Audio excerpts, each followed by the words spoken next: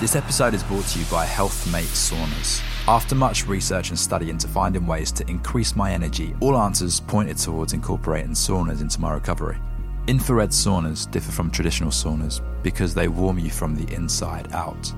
Saunas provide deep relaxation and boost our energy through increased blood flow, and also cleanse the system, release toxins, and provide a deep detox. For me, I use my sauna at the end of a tough workout or after a busy working day. And of course, having the sauna conveniently in my house removes all obstacles of making it part of my weekly routine. I simply plug in my HealthMate to the usual household plug and I'm ready to go. But why is a HealthMate better than any other infrared sauna? HealthMate are the global market leader in infrared saunas and have been for the last 40 years. They're the only company to offer a patented infrared technology which guarantees that infrared penetrates deep beneath the skin, critical to getting our health benefits. They only use green and sustainable materials on their saunas and are the only company to offer an unconditional lifetime warranty.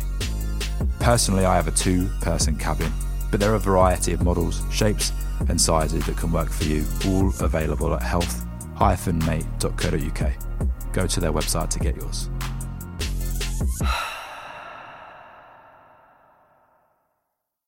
This is Take Flight with Mark Whittle. Welcome to Take Flight. I'm Mark Whittle, former city worker turned performance coach, and this is your place for inspiration and education on ways to optimize your performance and find your purpose. The most powerful force in the world is to be consistent with your identity. If the shoes don't fit, take them off. You can lie to everyone else, but you can't lie to yourself. You need to trade your expectations for appreciation. You know, we only live once. When all is said and done, the only thing you have left is your memories.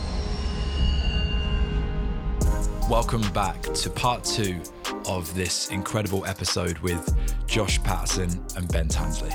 2 outstanding individuals, so inspiring with all they do, and both incredibly articulate. This is one of the most honest conversations I've been a part of, and the second half of this chat was actually really moving. We spoke more about how adversity leads to huge transformation, positive transformation and growth in our life. And we spoke more about how their shared adversity led to a relationship and a bond stronger than they ever imagined. If you've listened to part 1, you'll know what to expect here. Without further ado, please enjoy this powerful part 2 with Josh Patterson and Ben Tansley. One of the best things that I heard parental advice this was from a guy called David Meltzer, who they based the film Jerry Maguire on, which is one of my favourite films. He was on the podcast, I think about 18 months ago. He said, they won't listen to you. Your children won't listen to you, but they'll be watching you. Yeah. So everything that they see, and she sees that in you every day. So I hope that brings some solace to you for, you know, your negative thoughts every now and then. Like what she sees you do, like the same that I see you do it, is so inspiring. And that's what she'll be getting from you. Yeah, I guess it's just for so long, you know, I look at most dads, like India's just started big school now, she's doing reception, and I look at the dads around me, you know, and these guys are really successful men driving expensive cars. I'm not saying that credits them, but you know, these guys are good at something, you know, whether they're CEOs of companies or they're owners of companies. Sounds really stupid, but they can do a spreadsheet. You know, I'm not even capable of doing something like that. And so I look around them and I think, you know, these are real men, like they've got real capabilities. And then I look at my life and the career I have, and again, it's the doubts of like, you know, what am I good at? You know, it's spreadsheets and businesses don't make a good parent. No. And I get that. Love and laughter, like, you know. I get that, but it's more like the role model, right? You know, like my life's not conventional. I think that's the point I'm making, is that what I do isn't conventional. You know, at my age, typically, most people don't do what I do. Not saying that that's better or worse, but like, you know, I look at these guys and they've got like, you know, like routine and like maybe stability, whereas I'm just like this free spirit who seems to just kind of like not whim things, but like, you know, I sometimes think, God, am I going to impact my daughter's life? Is this going to be a positive? And, you know, I hope later down the line from the moments that I've shared that, you know, hopefully it will. The free spirit for me is no comparison here, but the free spirit approach to life is one that I would have liked to have seen more of when I was younger, for sure. Now we're all pursuing that. All three of us are pursuing that, right? And what does that make us feel? Because I got so deep into that conventional life and something bad had to happen to snap me out of that. I wish I'd have been exposed more to that when I was younger. But I do think naturally as well, we always want something we kind of never had. Yeah. So you know, if we didn't have free-spirited parents, you know, we probably wanted them. But the people who had free-spirited parents probably want people who are a bit more at home doing work and stuff like that. It's just, I think human nature, sometimes we want what we didn't have. But that just is how it is, you know. Everybody, if everybody did everything the same, we'd all be quite similar. So there is no right or wrong way to parent. You know, everyone has their own way, and that's why some people turn out good, some people turn out bad. But I think, you know, you're both doing great. You know, you're nice, like people. You know, you just got to show them love and be yourself and let them grow to who they want to be. You know, because like I said, you can tell them everything, but they're still going to be their own person at the end of the day. You know, like Jude, I'll give him all the right lessons, but if he wants to go out and really mess his life up, he's going to do that. And no matter what I say to him now at 15 years old, he's making his own decisions, you know.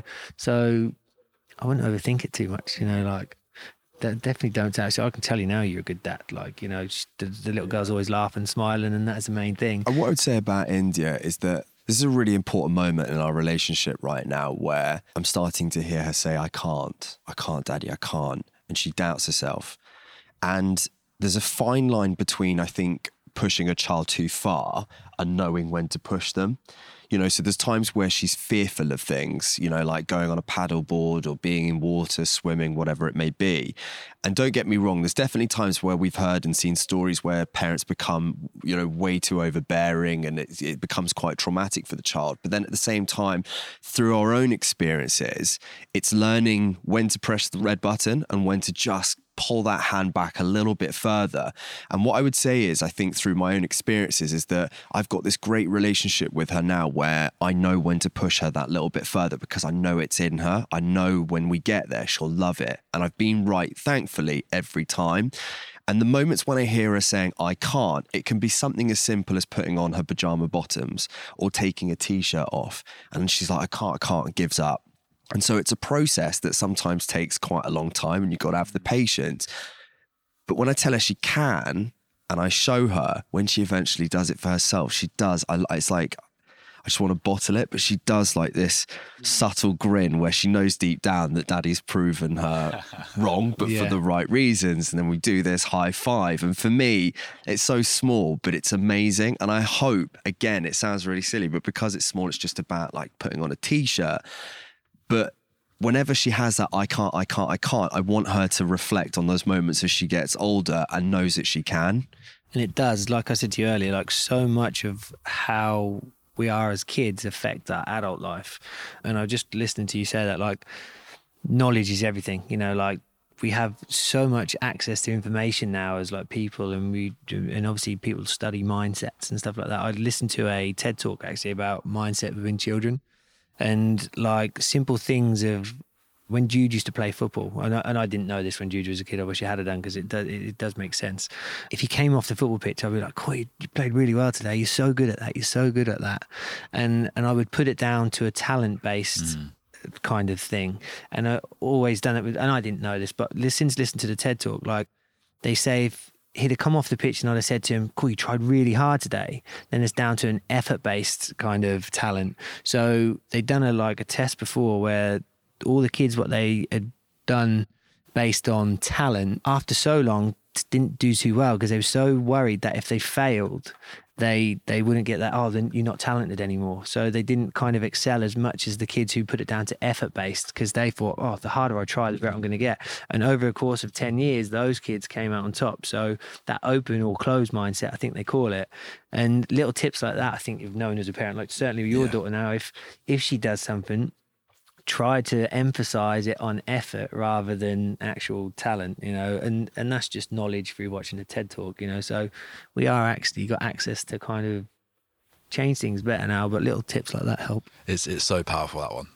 So when I was playing football in America, or soccer in America, they had hard work beats talent when talent doesn't work. Got it in the gym. Have you? Yeah, it's amazing. Yeah. And it's, I mean, it's, you know, it's the corny saying, but it's so true. It is, right? yeah. It's amazing when you see that if you're training in the gym or whatever you're doing. It rings true. But you're absolutely bang on because talent isn't in our control necessarily. No. We can develop skills, but talent isn't in our control. But hard work is. But you wouldn't realise how much that affects a kid. Like I certainly didn't think of it. Like just my son coming off the football pitch and me saying, cool, you're really good at that, you're really good at that. I'm praising him, thinking, oh, I'm going to get more from him.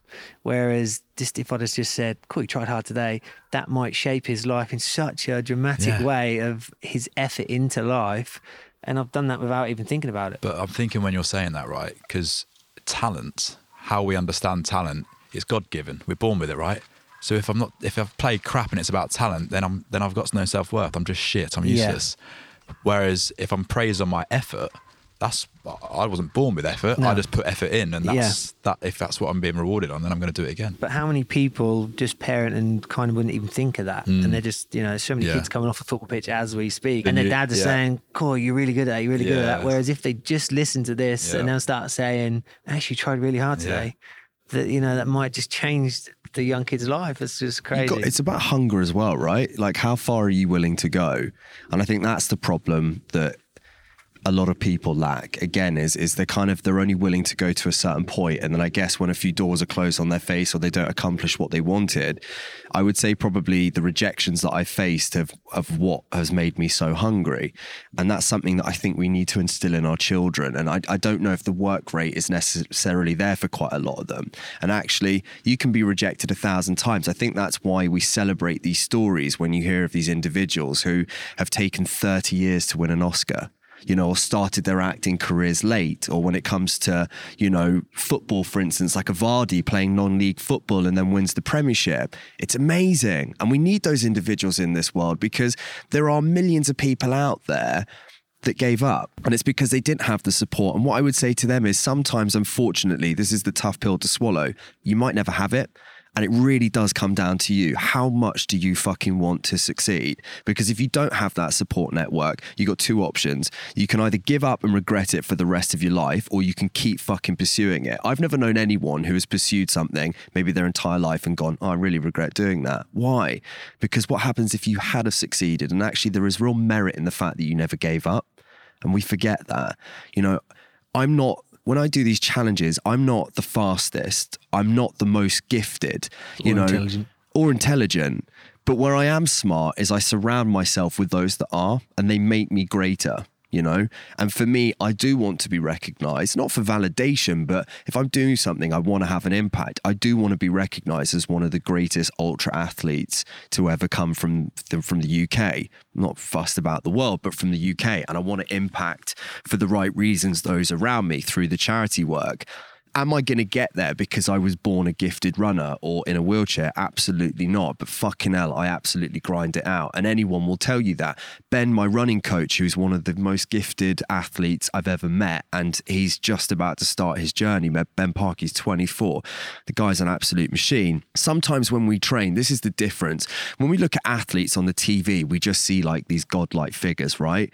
There's no weakness. And the way that they articulate themselves, and we see these edited versions on YouTube, we're just like so pumped up and inspired by them. The way I look at it is, I'm just this little bitch. I complain, get it wrong, or maybe have days where I take it off and it frustrates him. And, maybe sometimes he has like slight doubt in his mind thinking, fuck, what am I coaching here? Like, can this guy do it? The one thing I said to him though is, never ever doubt me, because no matter how distorted the process might be leading up to the challenge, I fucking promise you, when it comes to the day of it, I will switch it onto another level like you've never seen. And he did doubt me. And I think the two really big moments in our relationship together that changed things for him, one was the patio challenges, and the second obviously was Run for Nations. And it was about 2 a.m. when he took over the third marathon. And it went from me being 30 minutes ahead of schedule to us actually losing time. And if I'd have continued going at the pace I was at, we would have failed the challenge. And there was this moment where he turned to me and he was quite blunt and he said, do you want to fail? And I said, no. He said, well, if you fucking keep going at this pace, we failed. Do you want to fail? And I said, no, I don't. He said, you got one choice, and that's to pick up this pace, and you cannot drop this pace until the race is over. And there was something in that moment like I said, I just went into a different fucking headspace, and the pace kept progressing and progressing and progressing. My injuries were getting worse to the point where I was run limping. That went out the fucking window. Didn't matter how much pain I'd sustained at that point. For me, like the thought of failure. And there was this really powerful line that has kind of stayed with me with my challenges, where it's like, when you do something in life, is the feeling of, for me, I guess it's when you go into it, it's like you can give up, but is the feeling of failure going to outweigh the temporary pain? Does that make sense? I knew at the end of that challenge, right? It didn't matter how much pain I was going to go through at that moment. The minute I finished that race and I crossed that line, that pain may take a week to recover from it, but it eventually comes to an end. But will the feeling of failure outweigh it? Because if you live through that through life, can you overcome I think it? there was a saying, something like pain lasts for a moment, failure lasts for a lifetime, something like that. That would have been a lot smoother, by the way. If I'd have just come out with that line, it would have sounded better. So you started with talking about I can't, and specifically about your daughter and hearing those words, and then talking about how you can start to overcome that. And then you went on to the challenges, which I've been desperate to get to the whole time. So can you talk about, because I find it so fascinating, experiences from both of you, because Tanner, I would love to hear your experience with the I can't as well, with you know, the idea of being told that you can't ever walk again. Moments in either the patio challenge, and can you talk about what that patio challenge was, because it's unreal, and the Run 24 challenge, when you might have heard a voice that said I can't, and then I'm really, really fascinated to hear, you said you went into a different mindset, you just went into a different place, and then the pace went up and up and up. Yeah. So during the first lockdown, I had been training for quite a big challenge, which no longer was going to happen. It will eventually happen now, kind of we're coming out of the pandemic, or I'd like to think we are. But at the time, we were in lockdown, and I got a phone call from a friend who worked at Calm Charity and said, listen, we've had about a 37% increase in phone calls. Like, we are really struggling right now and we need to raise funds.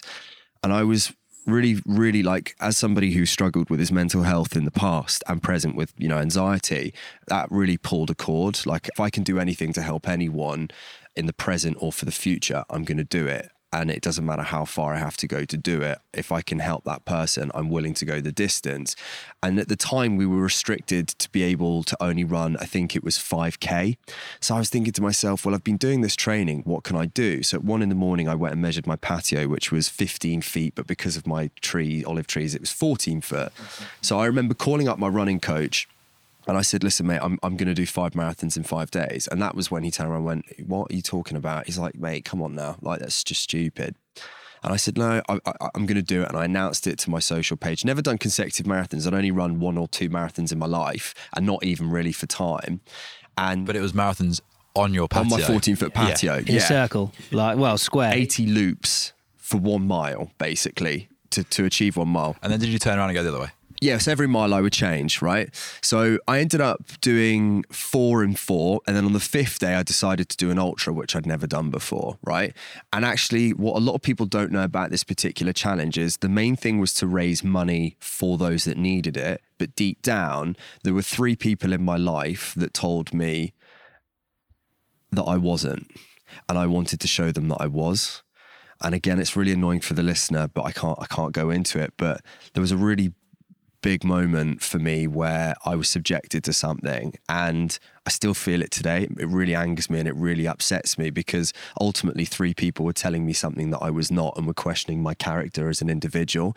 And so for me, deep down, by doing this, I wanted to show those 3 individuals, even though I would never see them react to it or whether they even saw it, but there was a part of me hoping that they would, to make them actually question themselves as people. And I know a lot of people might be like, God, that's the really wrong way of thinking it. But do you know what? I'm real, and that's just the reality of it. It's a fuel, if you can use it. It was a fuel. Yeah. And tell you what, it was a fucking fuel, because if you've never done consecutive marathons, you've got to find it from somewhere, right? And it was round your patio. I mean, I think I compared you to a goldfish, like going around a bowl. Literally. And it was literally that. And like, you know, running's lovely. Like, I mean, I can't do it now, but like when you're running and you're running through woods, like, it's great. You can do a marathon, but to go round a patio, you know, it's just like, yeah, I genuinely thought you'd lost the plot. Like you said, you have to find fuel.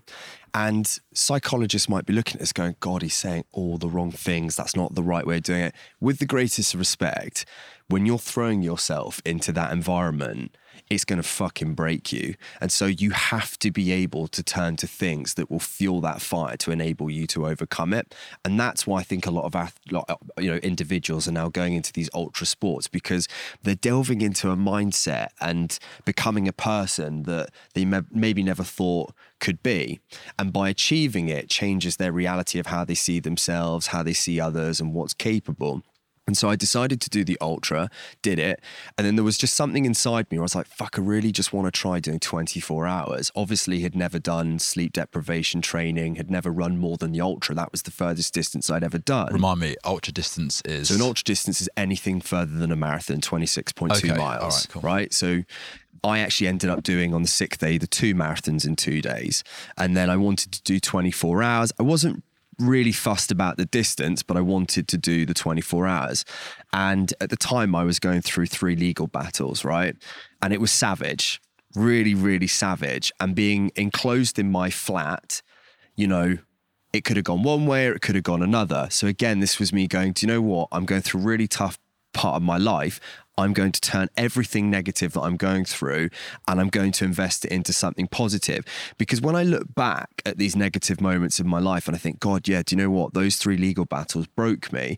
But actually, I don't feel negativity and I don't feel sad when I reflect on those moments, because what came from it was the amount of money that was raised that helped others and the pride that I feel having accomplished something as big as that.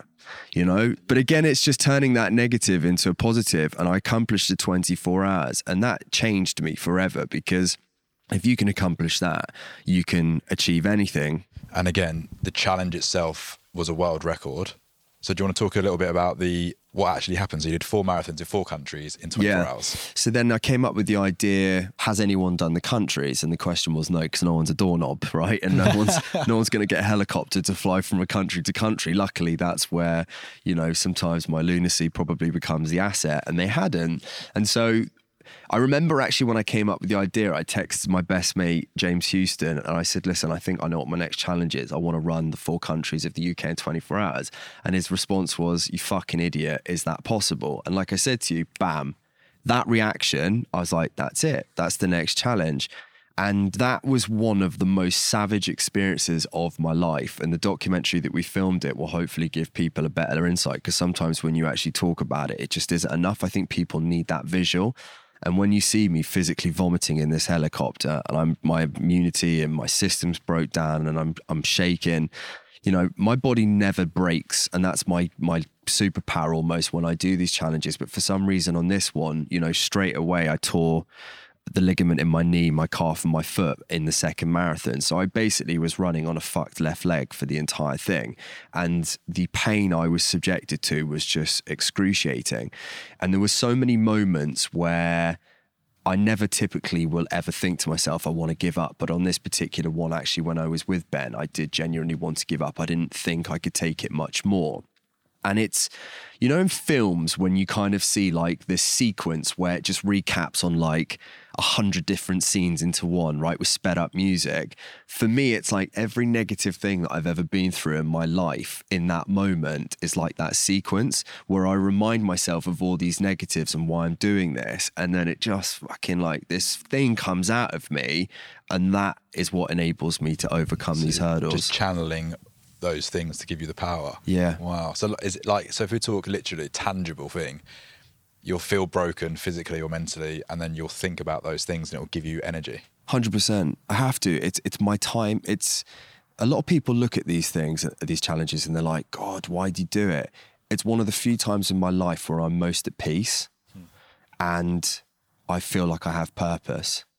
In all honesty, like when I do it, I feel like I genuinely have purpose in this world, that I'm actually doing something to make the world a better place. You know what I think is so powerful about it is because with the coaching work that I do, a lot of people live within their own limits. I talk about this glass ceiling where, again, we talked about our youth and how that shapes us. We all have this, we have self-limiting beliefs and we have a glass ceiling that a lot of the time we don't even know is there. So the goals that we set will be within that. Yeah. But what you've had the ability to do is smash through that. And people call it a big, hairy, audacious goal. But what you've done is you've picked something and you've honed in on and had a focus on something which is far beyond a lot of people's imagination of what's possible. And then you've gone on and achieved it. Every human being in this world is born limitless, but we are our greatest limitation. That's the facts. And that is because of the environment that we are born into or we are subjected to. And that's why I will become the person that I want to be and I will achieve the things that I wish to do because I have Tano in my life. Every time I have a moment of doubt, I look at Tano and I look at what he's going through on a daily basis and the hurdles he's faced with and overcomes. Now, if Tano can accomplish these things at a 70-80% functional body, what excuses do I have? I struggle mentally at times, but I've seen time and time before that even with a negative mindset, I can still accomplish great things. And so that's why I think it's so important to have these individuals in your life to be that constant reminder of what is possible. Because you're right, we don't actually know what our limitations are. We see these limitations, but it's because people have put them there or they tell you that these things can't be accomplished. He was told that he would never walk again. The person didn't do it out of spite, but medically based on what they've seen prior, he's told he's never going to walk. Now he has two choices. He either listens to that person and agrees with it and gives up, or he proves the odds wrong. Now, from the day he was told that, there will be a day where I will film him walking and he will walk because he's committed to it. It might take him years, but we both know that he's going to get there. Yeah, it's really weird. That's a weird one to, because many people ask me that, like I always say about the power acceptance, like, and on that day when they told me you're never going to walk, like I accepted it there and then. I thought, okay, this is fine, I'm in a wheelchair. But in the same breath I thought I can beat it. Do you know what I mean? So it's like I don't never know how to explain that, because you've got two different approaches to it. One, I'm like, okay, but two, I'm gonna beat it. When you're talking about all that, going through it and all, like certain little sayings stay out to me. I can remember before we'd done the Berlin Marathon, a friend of mine, Paul, who runs the ultra marathon, sent me a message and he just put, only those willing to go too far know how far one can go. And I thought, actually, that is right. You just push and push and push and keep doing it until you do. And like the through the dark thing was another saying what stood out to me early on. They sent me a t-shirt and it just said on the back, endeavour through adversity.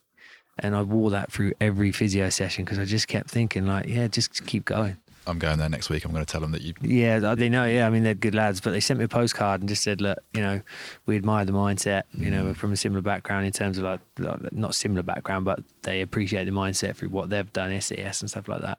And that T-shirt, yeah, just endeavour through adversity. And I just used to say it. It's interesting though, because when you said, so you took on the, I suppose, expertise of this person who was telling you, or his just opinion really, isn't it? Yeah. That you were never going to walk again. Yeah. But there was still part of you that was like, well, no, I'm going to prove that wrong. Yeah. I think that happens a lot in life. We have these conflicting things that we have to battle with. I think we're all driven by different things. Like he's saying, like negative thoughts and kind of that drives him. I'm driven by praise really. So I like to do things people thought I couldn't, because that then you get the praise, like, wow, you've done that today, and that's what motivates me. That cool, look at him, look at this, and I like a challenge, so them saying you're never going to walk was like the greatest challenge ever for me. I was like, right, okay. And then there could have been a point that I had no hope of doing it, but actually then when you start seeing your toes wiggle and then your foot wiggles and you're like, okay, right, let's see what we can do with this. And then you just have all these goals. Like my first goal was to stand, and then then once you can stand, you're like, okay, I want to learn to jump. Like can't jump, but someday you will. Yeah, it's just having something to drive towards. Yeah. You got to evaluate like what would mean more to you. And some might say money, right? But like if I said to Tano right now, what would mean or have a greater impact in your life, looking at your bank balance and seeing 10 million, or getting a message saying your attitude to your disability has inspired me to walk again? Yeah, I mean, like I said at the start, money's never meant anything to me. I'm not driven by money. And I genuinely wouldn't change the accident, though, because it has inspired so many people to do so many things. And honestly, I can't pull in... there is negatives to come from it, but so much positivity has come from it. Even our friendship, and like millions of things have come from it. So I wouldn't change it. Like no amount of money can put a value on health as well. That ability to just, everybody gets up and walk and you take it for granted, but people could abuse that as well. Just can't put a value on health. So what's your relationship like with your health now? Has it changed? Because I imagine you probably did take it for granted that you could walk, as we probably all do. It's something you don't think about. You don't get up and think you're going to one day not be able to walk, And really, I'd seen people in wheelchairs and stuff, but you kind of just... I suppose you don't think about it because you don't want it to happen. Do you know what I mean? So I appreciate my health more, and I certainly, because I feel at some stage my health will deteriorate again. I just think it's human nature. As I get older, my body's going to slow down. What I can do now, and it takes a lot of effort. For what I'm doing in physio, and it is a graft, and I know at some stage that's going to go backwards. So I certainly appreciate these golden years, if that makes sense. And sometimes it makes me probably overthink things. I kind of put a bit of time limit. I need to do this now, that. But yeah, I definitely appreciate my health more. Yeah, it's funny because even as I'm hearing you say that, I'm so conditioned, and I think a lot of us are, but I'm so conditioned to think like it's linear growth. So I'm like, well, if you're getting better, Tanner, you're going to get better, and it's not, is it? We have these down days, and certainly with this injury, that is not a natural progression. I mean, that is such a roller coaster of I can be doing so well for 3 weeks, and then all of a sudden, you've gone back 4 months, and you think, why? Because I had that. I thought, cool, it's just going to improve, but it doesn't, and it's a complex injury. Anyone out there with a spinal cord injury will tell you it's just that little thing what runs down the centre of your body. Your spinal cord controls everything, and one little nick in that can alter so much. What do you do when it goes backwards? So what do I do? Donuts. Donuts, yeah, I do like donuts. And ice cream. And ice cream, yeah. I've actually been really good on my diet lately. I'll speak to him, but I can always tell when he's a bit neg about something, because typically ice cream or donuts come into or pick and mix come into the equation. Yeah. I think it's very good to reflect on where you've come from, because you can actually sit back and I think, okay, things ain't going like they was, but I'm still a million times better than I was a year ago and what they told me I'm going to do. So I like to reflect on things, but I'm not an overthinker. I've spoke to you many times about this. If I have a negative thought, I'm so good at just switching it off and it is what it is kind of guy. And that is me.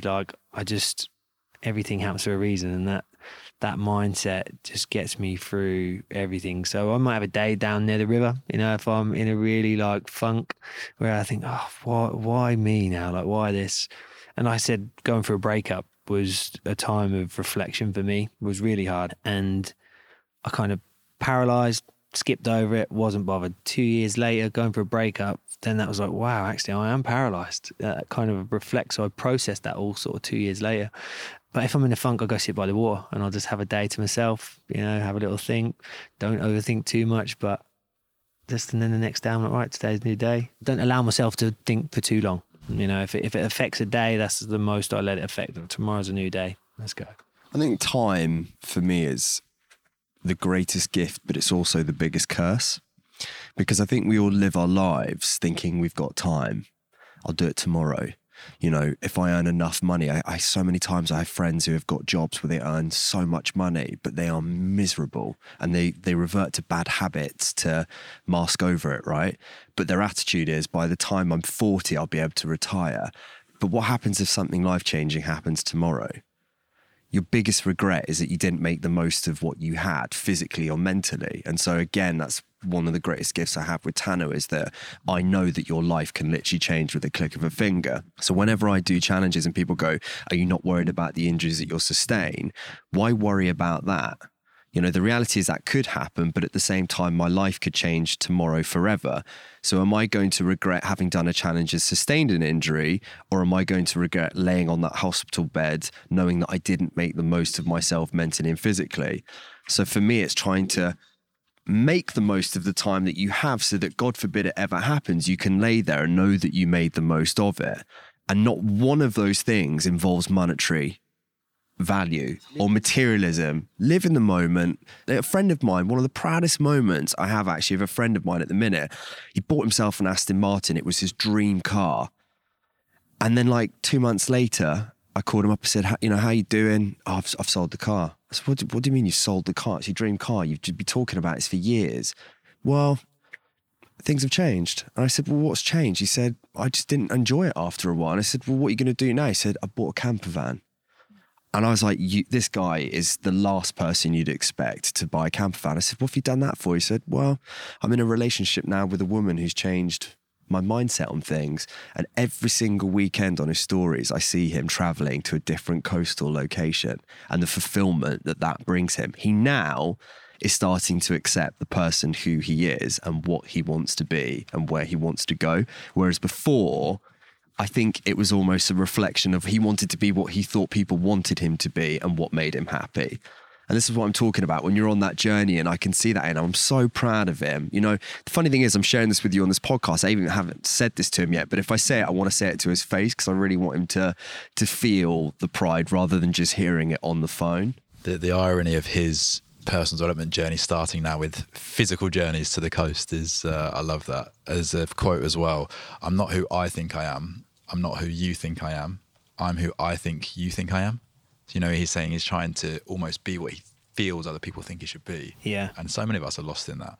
That's that, like I said, living a life true to yourself. I think there's a book by, I've got it in there actually, I've not read it, but it's a book by Bonnie Weir. It's called The Top 5 Regrets of the Dying. Yes, mate. And I think number 1 is living a life true to yourself, is it? I can't remember what number 1 is. No, I'm pretty sure it's living a life true to the self.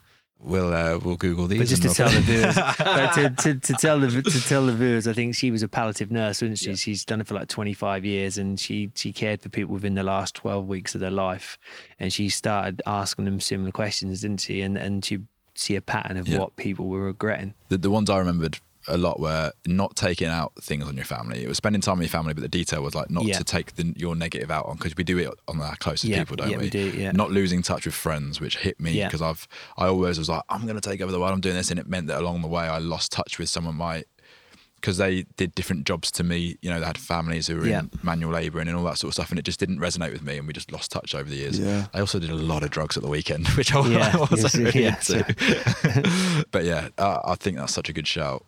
Last one, or last topic, transition.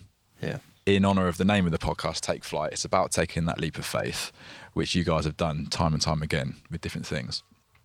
Josh, I'd love to hear your version of what I imagine is a huge leap of faith on going onto a public-facing TV show. Yeah. So I'd like to hear that bit, but what I'm more interested in actually is the transition out of that and how you've then gone into the ultra endurance to become the athlete that you are today, because I think they're both huge steps, and I'd just be interested to hear your version of that. Yeah, I mean, it surprised most people when I joined that show. How did it come about? Truth be told, actually I can't tell the truth because it's a reality show, right? We can't defy the reality. I was going to say I lived in Norfolk. Can't say that though, I was from Chelsea. Did you live in Norfolk though? Yeah. Yeah, okay. So I was living in Norfolk, and in Norfolk. Yeah, literally. I was made in Norfolk, and so I'd started a property business in Norfolk and kind of was setting up shop there. And then I got a message just saying, a couple of friends were on this TV show. I wasn't interested, in all honesty, but my dad, who has come from absolutely nothing, really wanted me to go for it. He's like, listen, opportunities like this in life don't come often. Like, just don't miss this one. Just go and see. The rest is history. Obviously joined it. Would I say you get much fulfillment from that? I would say the existence of it can be incredibly empty if you don't have substance or surround yourself with substance, because it's hugely demanding of you and your person, I would say. It's quite taxing.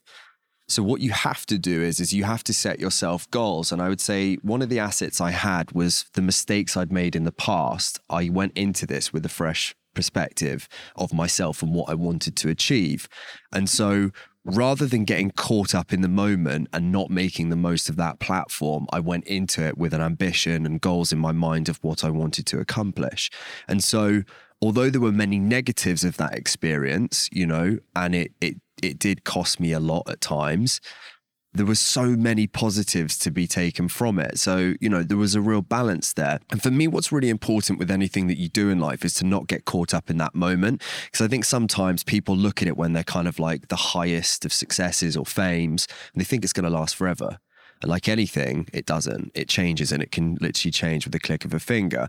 And so for me, if I ever got to a point where my time had come to an end, or they no longer wanted me, or I decided to move on, then the transition would be easy. Unfortunately for me, because I'd laid that foundation, I kind of went into things. I never thought I'd go into ultra sports. That wasn't really the ambition. That kind of is just something that's happened over time. But I comfortably was active and actually managed to break barriers and accomplish things that typically people within reality would not normally do.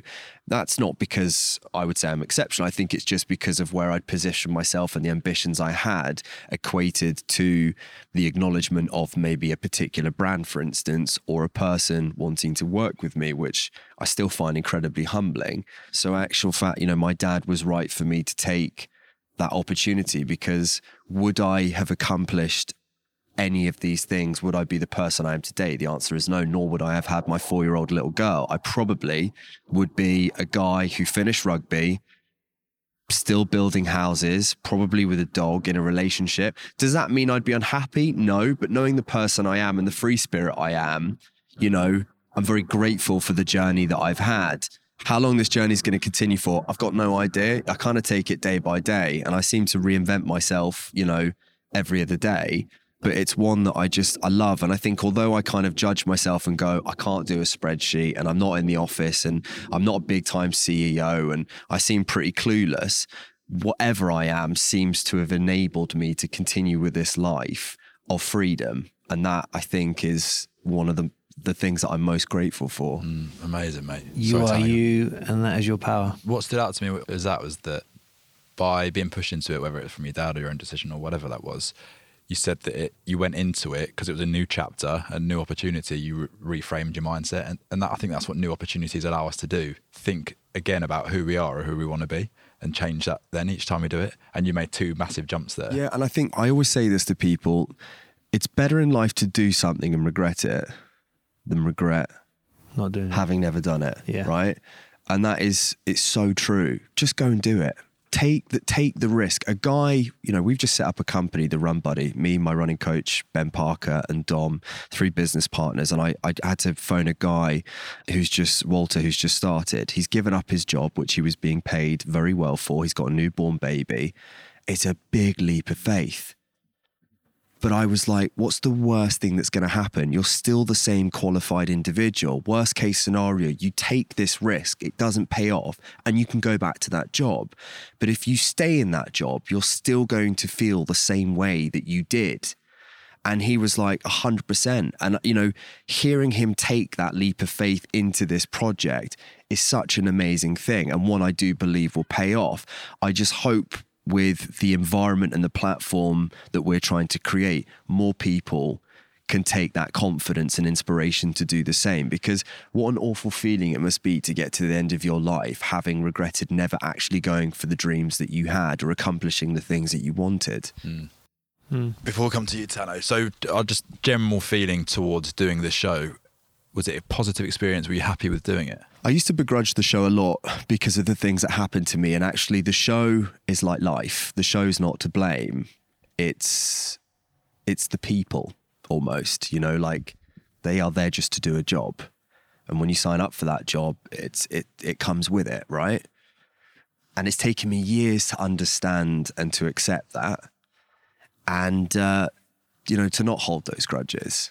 It is what you make of it. Sometimes you have control over things, sometimes you don't. And when you don't, you just have to learn how to respond to it. And that's taken me a long time to even be able to say that. Because sometimes there are unfair portrayals maybe of you, or slightly distorted portrayals that you have no power or control over. You know, in all honesty, not just with this show, but with anything you do, you could literally film a scene and the scene be completely different. I've seen guys who are the funniest individuals you've ever met, but be portrayed on set and in scenes like the dullest person, purely down to the editor's genius.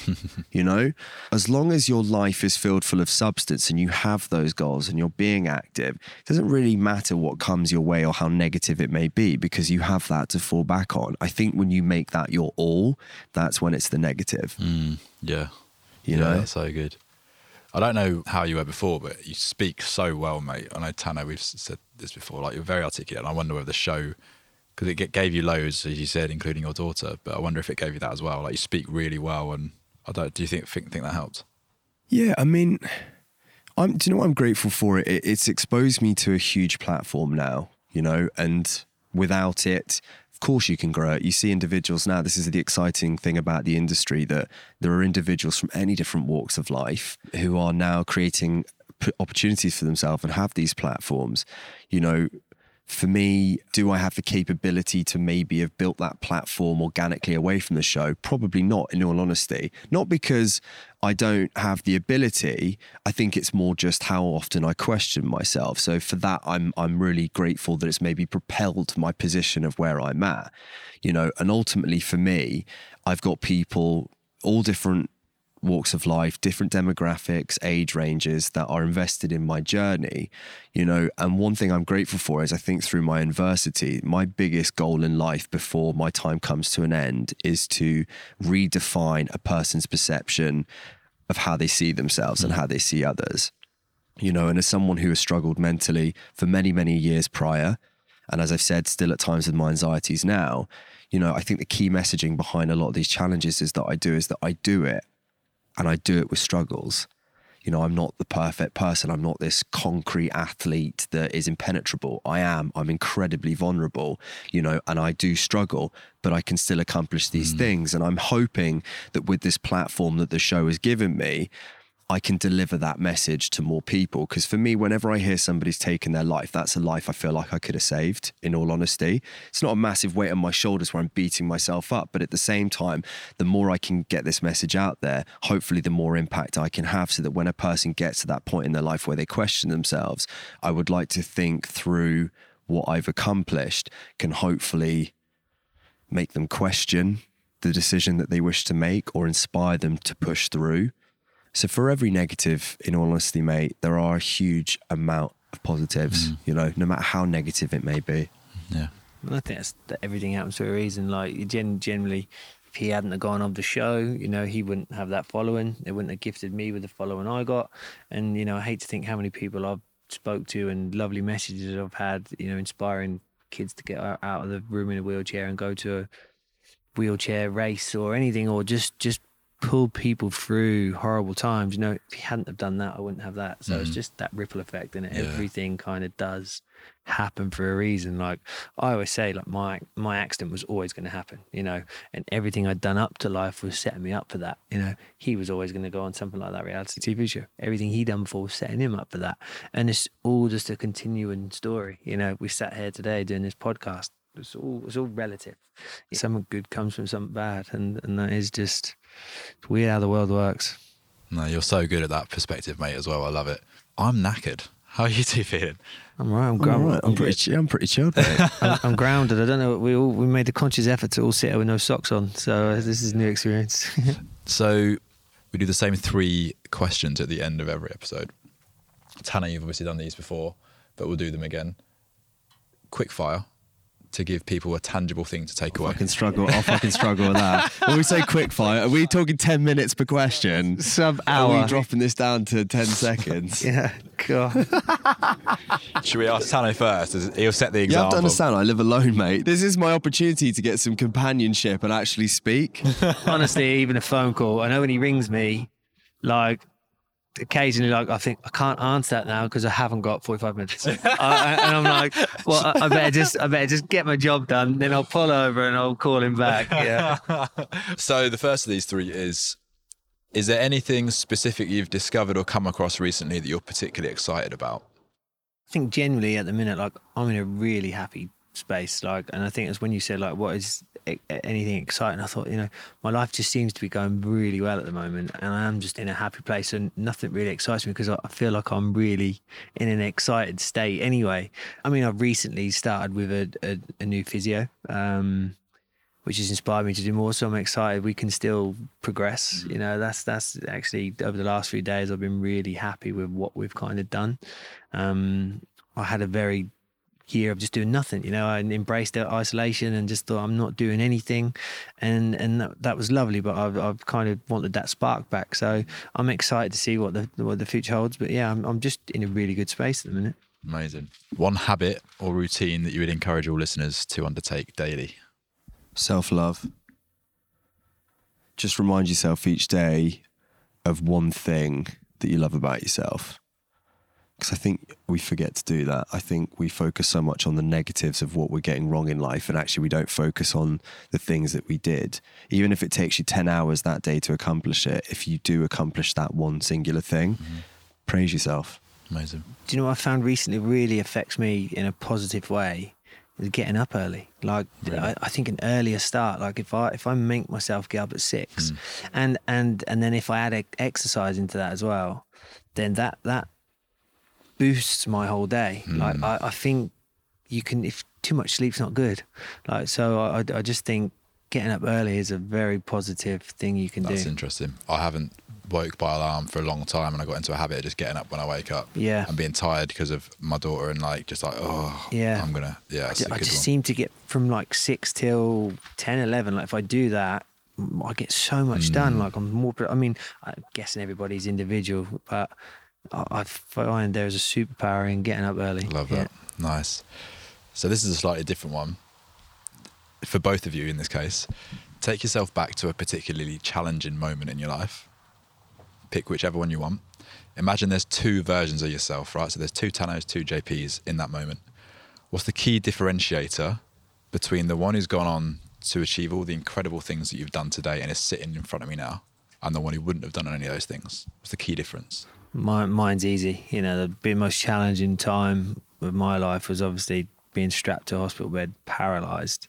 And the differentiating thing, I can't even say that then, to me being me, sat here positive, happy, doing well at life, to somebody who isn't, is acceptance. Acceptance. Yeah, acceptance, 100%. Like, if I hadn't accepted that was me, and I'm still thinking about where I was, I'm still going to be down in the dumps, and that don't just affect me, that affects everyone around me.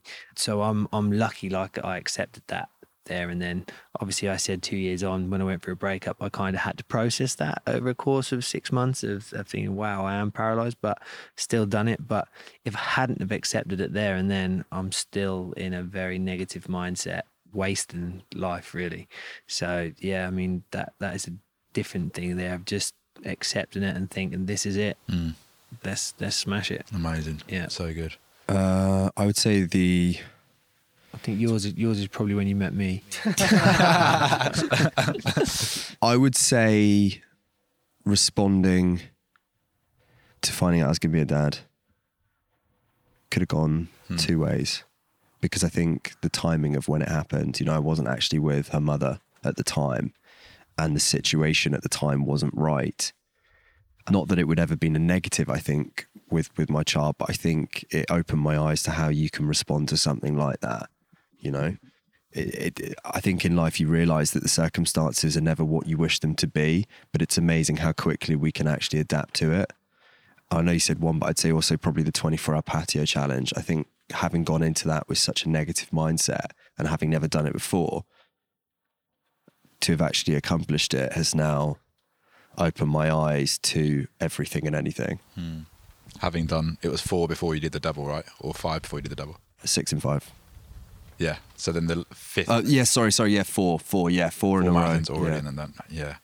See, and when you said about children, like mine was acceptance, but it's funny how me having children allowed me to accept it quicker. Because, do you know what I mean? Like, so many things, like I said, it's just funny how life knits itself and things like if I didn't have children, I probably wouldn't have accepted it as quick as I could because it was only me. But on that day, I knew if I'm sad, they're sad. So I accepted it because that benefited them. So it's just weird how the fibers of life kind of... Purpose outside yourself again. Exactly. It's just everything happens for a reason. I think people focus so much with parenthood, like when they find out they're going to be a parent, you know, most of the time it's planned, and then quite a lot as well it's not. And people worry about how it may hinder or change their life. And I just wish more people could see, actually, you know, it's not always necessarily the case, but it depends on the person's mentality. But I would say since the day I found out I was going to be a daddy, I've probably achieved more in my life in the 4 years my little girl's been alive than in my entire life put together. You know, she has changed everything about me and what I can achieve. And for that, I'm just, you know, forever grateful. And it's not even anything she's necessarily said or done. It's just her being present just has that impact, you know? I think they say, don't they, the two things our purpose of life is to survive and reproduce, you know, and that is kind of what we do. I mean, my kids are my world, you know, that definitely define me. Magic. We're lucky to all have kids, aren't we? Yeah, yes, right, yeah. Also, a special mention to, before we start this conversation, Josh and I had a competition, the crossbar challenge. Oh, actually, you've got to do a spoonful of chili sauce. You actually make me do spin on the podcast. I will say that Mark was very confident with his first shot. Definitely going to hit it, boys. That was Samsonite. That just was useless. Yeah. But what about the second? It was bang centre, bang on the crossbar. Obviously, I missed 3 times. Boys, thank you so much. Anything you want to leave with? I mean, we've covered a lot. No, do well. Take flight. Nice, thank you. Bosh. Mate, thank you for having us, man. Yeah, cheers, Come mate. on, boys. Yeah. Thanks to both of the lads for joining me and being so open and honest. This is an episode I'll treasure, and I hope you enjoy it half as much as I did. Once again, I'd love to hear your thoughts on this episode and indeed the new season so far. Season 13, I can't believe we've had this many episodes and this many seasons. It's nearly 4 years of Take Flight in existence, and I feel like I'm really finding my stride in these conversations. And the purpose of the podcast changes ever so slightly over time, but it will always remain true to this drive and vision of helping us perform better every single day, no matter what it is that we do, but also getting under the bonnet, helping us discover our purpose and be aligned with what we believe we're here to do. That episode, that conversation was ridiculous. I didn't really know what to expect going and sitting with the lads. Both of them are really good friends, so it always helps and makes it easier because it feels very natural. And I feel like we genuinely had a chance to just be ourselves and be completely open with one another. And I'd be interested to hear whether that's how it came across, and also what specifically was hitting home with you. What have you taken even into your life or plan to take into your life off the back of that? Of course, a big thank you to both of the lads for giving up their time. We'd planned to do a workout and then go for a swim and a cold dip afterwards, but we spoke for so long that we didn't do any of those things. But I really appreciate them giving up their time. Next week, we have another fantastic individual sharing their story with us. So I look forward to speaking with you again then. In the meantime, stay positive, stay motivated, and take flight.